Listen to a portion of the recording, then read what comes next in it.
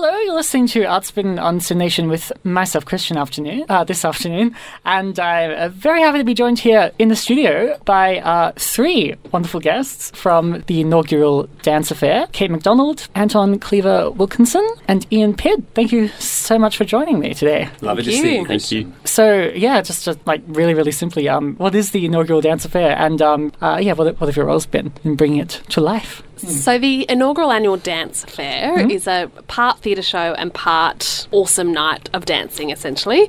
I'm the creative producer of the show, and the work came together in 2015 in Queensland, actually, as a commission for a festival up there, and has since toured around the country. And the city of Boroondara approached us to create one for this region. And basically it's a celebration of who dances in a community, but also why we dance and the history of dance culture and how that connects and intertwines with so many other parts of the culture and history of a place. So Ian Pidd's the director, and Beck Reid is the choreographer and dance captain, and we spend a bunch of time in the community, pretty much over a 12-month period really, meeting as many different people as we can and getting the stories out to bring this show to life. Wonderful. Oh, and Anton, how did you get to be involved in this? Yeah, so I work at Q School of Dance along with Alice Hobden, and we were approached by Ian, I think, much earlier in the year to be a part of inaugural annual dance affair. So we thought, why not? Sounds great. So we got a group of some of our, most committed little students together, aging from the youngest being 7 all the way to 14. I think there's about 20 of them in this show. We've got them doing a little piece from Le Bayadère, a very famous ballet that I think if you know much about ballet you would know. And they're going to do that, and they're quite excited about it.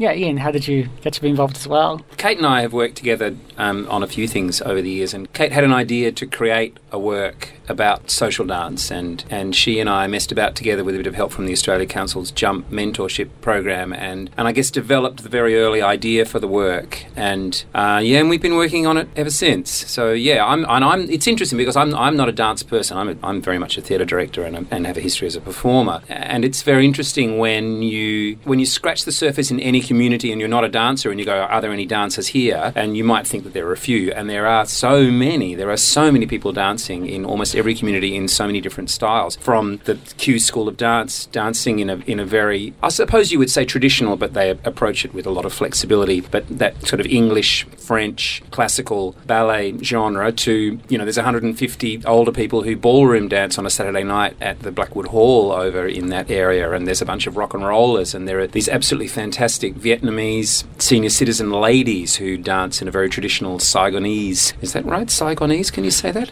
Dance from Saigon, from South Vietnam, and some fantastic Punjabi students from Swinburne. So, there are people dancing and dancing and dancing and coming together and to dance socially. So they're not professional dancers. They're not dancing for a living. They're dancing in their spare time or in their retirement and taking enormous pleasure from it. So, I'm just, I've just loved discovering that part of the world, that part of the community. All right. So is it obviously there are some people who dance professionally as well, so they're a part of this. But is it largely people who have that sort of it absolutely personal is. passion? Its starting point really when Kate began the conversation was, I guess, to kind of examine the sort of dancing that we were seeing probably 2 generations ago now, where your grandparents, a high percentage of them would have met at a dance on a Saturday night socially, and they could dance the Pride of Erin, and they could do a waltz, and they could do a gypsy tap. And it was a place where initially we thought it was something that was not exclusive but very common in the country, but actually it was in the city too. It was everywhere. People danced together, and at a dance on a Friday or a Saturday night, the whole of the community would be there, from the little kids to the older people. And it's a kind of piece of civilization, a kind of technology, if you like, a community technology that we've lost touch with, but actually less than we thought. We thought we'd lost touch with it completely, but actually there are sort of some vestigial elements of it there, and we found it very easy to recreate it. When we invite people to come to the inaugural annual dance affair, the majority of people who come are not dancers, and they don't dance socially, and we very quickly get them dancing, and they love to do it, and they can see very quickly what a beautiful thing it is to do.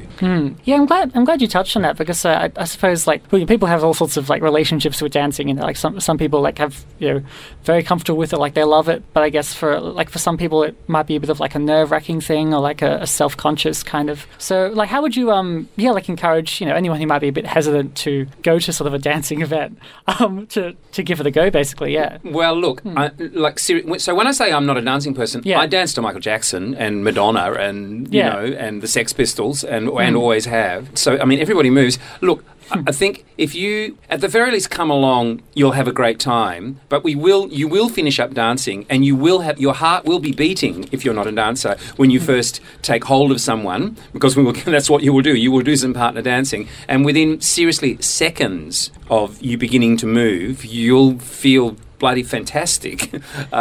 So I think it's deep in us to move and to sing and to make a noise and to communicate. It's very deep in us as a species, and it's very, it takes only the tiniest little shove to rediscover that very kind of instinctive desire and pleasure in communicating with another person and with a room full of people in that particular way. And Christian, we also have an extraordinary live band who kind of holds the whole thing together, and in some ways it is framed as a big party. We kind of lean on the kind of framework of an old-time dance, and it's not a nostalgic piece, but there are traditions that are within the old-time dance world that are very endearing and very warm and very generous, and for me as a young person were kind of very appealing to have a window into that world. So we set the night up like you're coming to a big party, like an annual ball. The band is called Sex on Toast, and they're like totally hot 10-piece live funk band. Who I'm sure have had plenty of airplay on. Oh, yeah, absolutely, yeah. Yeah, and extraordinary musicians. So they play some of their original music in the show and kind of play the night out with people dancing their bums off under a sea of confetti. But also they're such great musicians, they can play a range of different music throughout the night. So you'll hear them play music that you've never heard Sex on Toast play before, it's a really fun part of the night. Yeah. And at the end of the day, it's a sexy business, this dancing stuff, it's a very kind of civilised and very, very nicely negotiated act of sensuality, if you like. And, I think people respond to that as well. Yeah, would you agree, like Anton, especially about what Ian was saying before about it only really takes a nudge to sort of get people down as a dancing teacher? And yeah. Definitely. I've actually just started taking adult tap and adult ballet classes at the beginning of this year, and the numbers started off low, but the people that start doing these adult classes, even if they've never danced before, they find something they love about it. They find movement and they find music and they just get into it, and then they tell their friends, and now we've got this huge tap class, we've got this ballet class where adults, I won't want to say their ages, but their 20s up until 60s dancing, and they love it, and it's fantastic. And I think it's really great to kind of show everyone that there's no limits or restrictions on dance. There's no age limits, there's no kind of requirements needed to come into a dance class or even to come to a dance show. It's really open. So often we're kind of siloed in our own worlds. Like, you may love dancing, but the way that you love to dance is at a nightclub, going crazy on the dance floor. Someone else may like to dance within a class environment or dance as exercise, or the, seniors that we've met dance as a cultural form of expression. But what Inaugural Annual does is bring all those people together, and you're on the dance floor together, and it really kind of breaks down a whole lot of barriers that we might put up in our world, and kind of just open yourself up to connecting with other people and their story and their narrative in a really fun and joyful night out, with great live music. The Hawthorn Arts Centre is the most stunning venue. It is so beautiful. It's, it's worth coming out there just to be in that extraordinary town hall as well. Yeah, how happy were you to get that space? Like, was that the space you always sort of had in mind? And it's quite adaptable. This I've heard a dance affair has been you've been able to make it quite site specific and really respond to the space that you've been given as well. This is definitely the flashiest venue we've done it in. It's pretty nice. And Ian, when he writes the script, is layering in all this kind of beautiful history, and being a heritage building, the town hall is just kind of rich in stories. It's been a kind of central community hub for generations now. Well, it's probably less of a community hub currently than it's been for a long, long time, and I think it will become a community hub again. But I mean, that hall it's been danced in weekly for a century, but it's also a place, and this is something that we actually refer to quite strongly during the show. There was a kind of amazing period during the First World War where there were balls going on, there was recruiting going on. It became the centre of a kind of battle over conscription that happened in 1916 and 1917. Like, it's those community spaces where these balls took place, I think, were more valued, perhaps. And I think will be again. I'm going around in circles here, but it is very interesting how public space... I think we've kind of reached the lowest point of understanding how important public space is, like physical public space as opposed to digital public space. And I think that's coming back. I think people are beginning to realise that we need to eyeball each other pretty regularly to stop us getting scared of the other, if you know what I mean. Yeah, and a ball is good for that too. It's pretty hard to stay an enemy with the people on the other side of town if your kids are dancing together. Yeah. Very, very good point. And so you think this is like we've noticed this like outside of inaugural dance affair as well, like other this is being rediscovered sort of beyond that too. The value of the physical public space. Yeah. I mean, I seriously do. I think it's really important, and it doesn't matter. In some ways, it doesn't matter what is going on in that public space, whether it is a protest that is directed at a particular issue, or we're coming together to play a game of football, or we're coming together to do the go-go.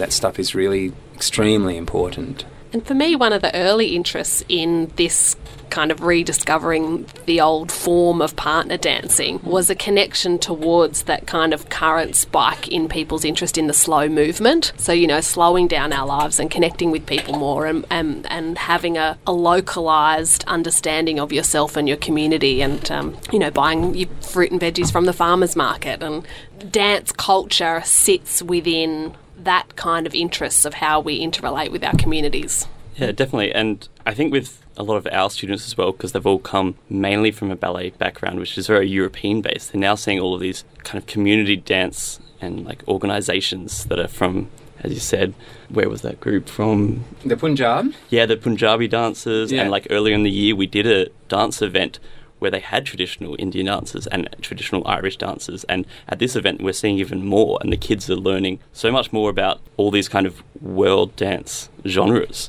and just how much kind of opportunity there is. Yeah, It's been great.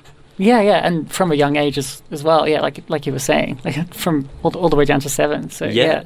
It's been fantastic for those. And actually, I will just add another thing in there that of course on this continent there's been social dance going on for many, many thousands of years, and within the city of Boroondara there are 3 very major corroboree sites. One at the confluence of the Yarra and Merry Creek, which is where the Wiradjuri and the Bunurong met together, and then another really big one that people don't know about, that on the Scotch College Oval. The Scotch College Oval is built on an old corroboree site, and then there's another one at another spot too.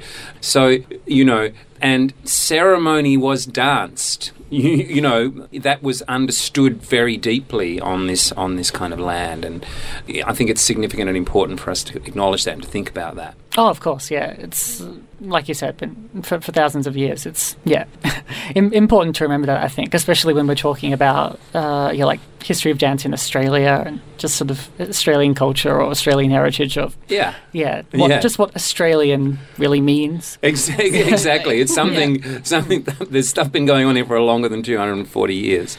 Yeah. Absolutely. One last question here. From the behind-the-scenes video I watched, I remember, UK, you were talking about when you were developing this, I think you were talking about the residency as well, and sort of all the stories you were hearing and the similarities you were noticing. Of course, differences as well, like diversity, but also, the common threads that you were hearing between these stories. And, could you tell us a little bit about how that's inspired you in the development of the inaugural dance affair? It's a bit of a tongue twister, sorry about that. No, that's fine. In the places we've travelled, we've found that everybody's story is unique and personal to them, of course. But for people that have had dance as a kind of vital part of how they express themselves, there are many similarities to where dance and people's personal narratives overlap.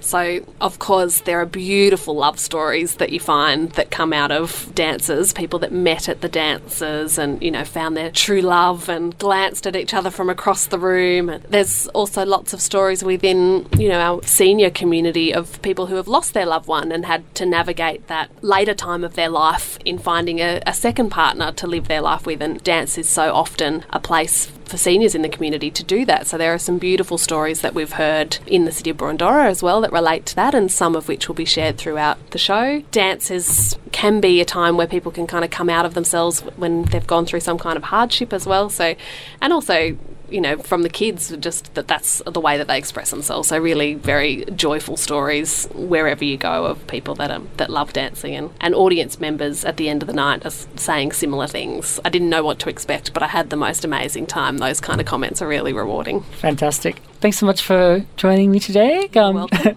Kate, Cheers, Anton, thank you. Ian. Yeah, did you have any last things to add? Just to give you the date, so the show is the 20th and the 21st, which is next Thursday and Friday evening at Hawthorn Town Hall at 7:30. It's selling very quickly, so you might want to climb aboard. And if you don't like dancing, come for the Lamingtons. Like, come on. And for Ian Pitt, of course. People can find out more information at the City of Boroondara or Boroondara Arts websites. Perfect. Yeah, thank you so much, and best of luck with the event. We'll see you on the dance floor. So exciting. Great. Thanks a lot, Christian. Thank you. Bye.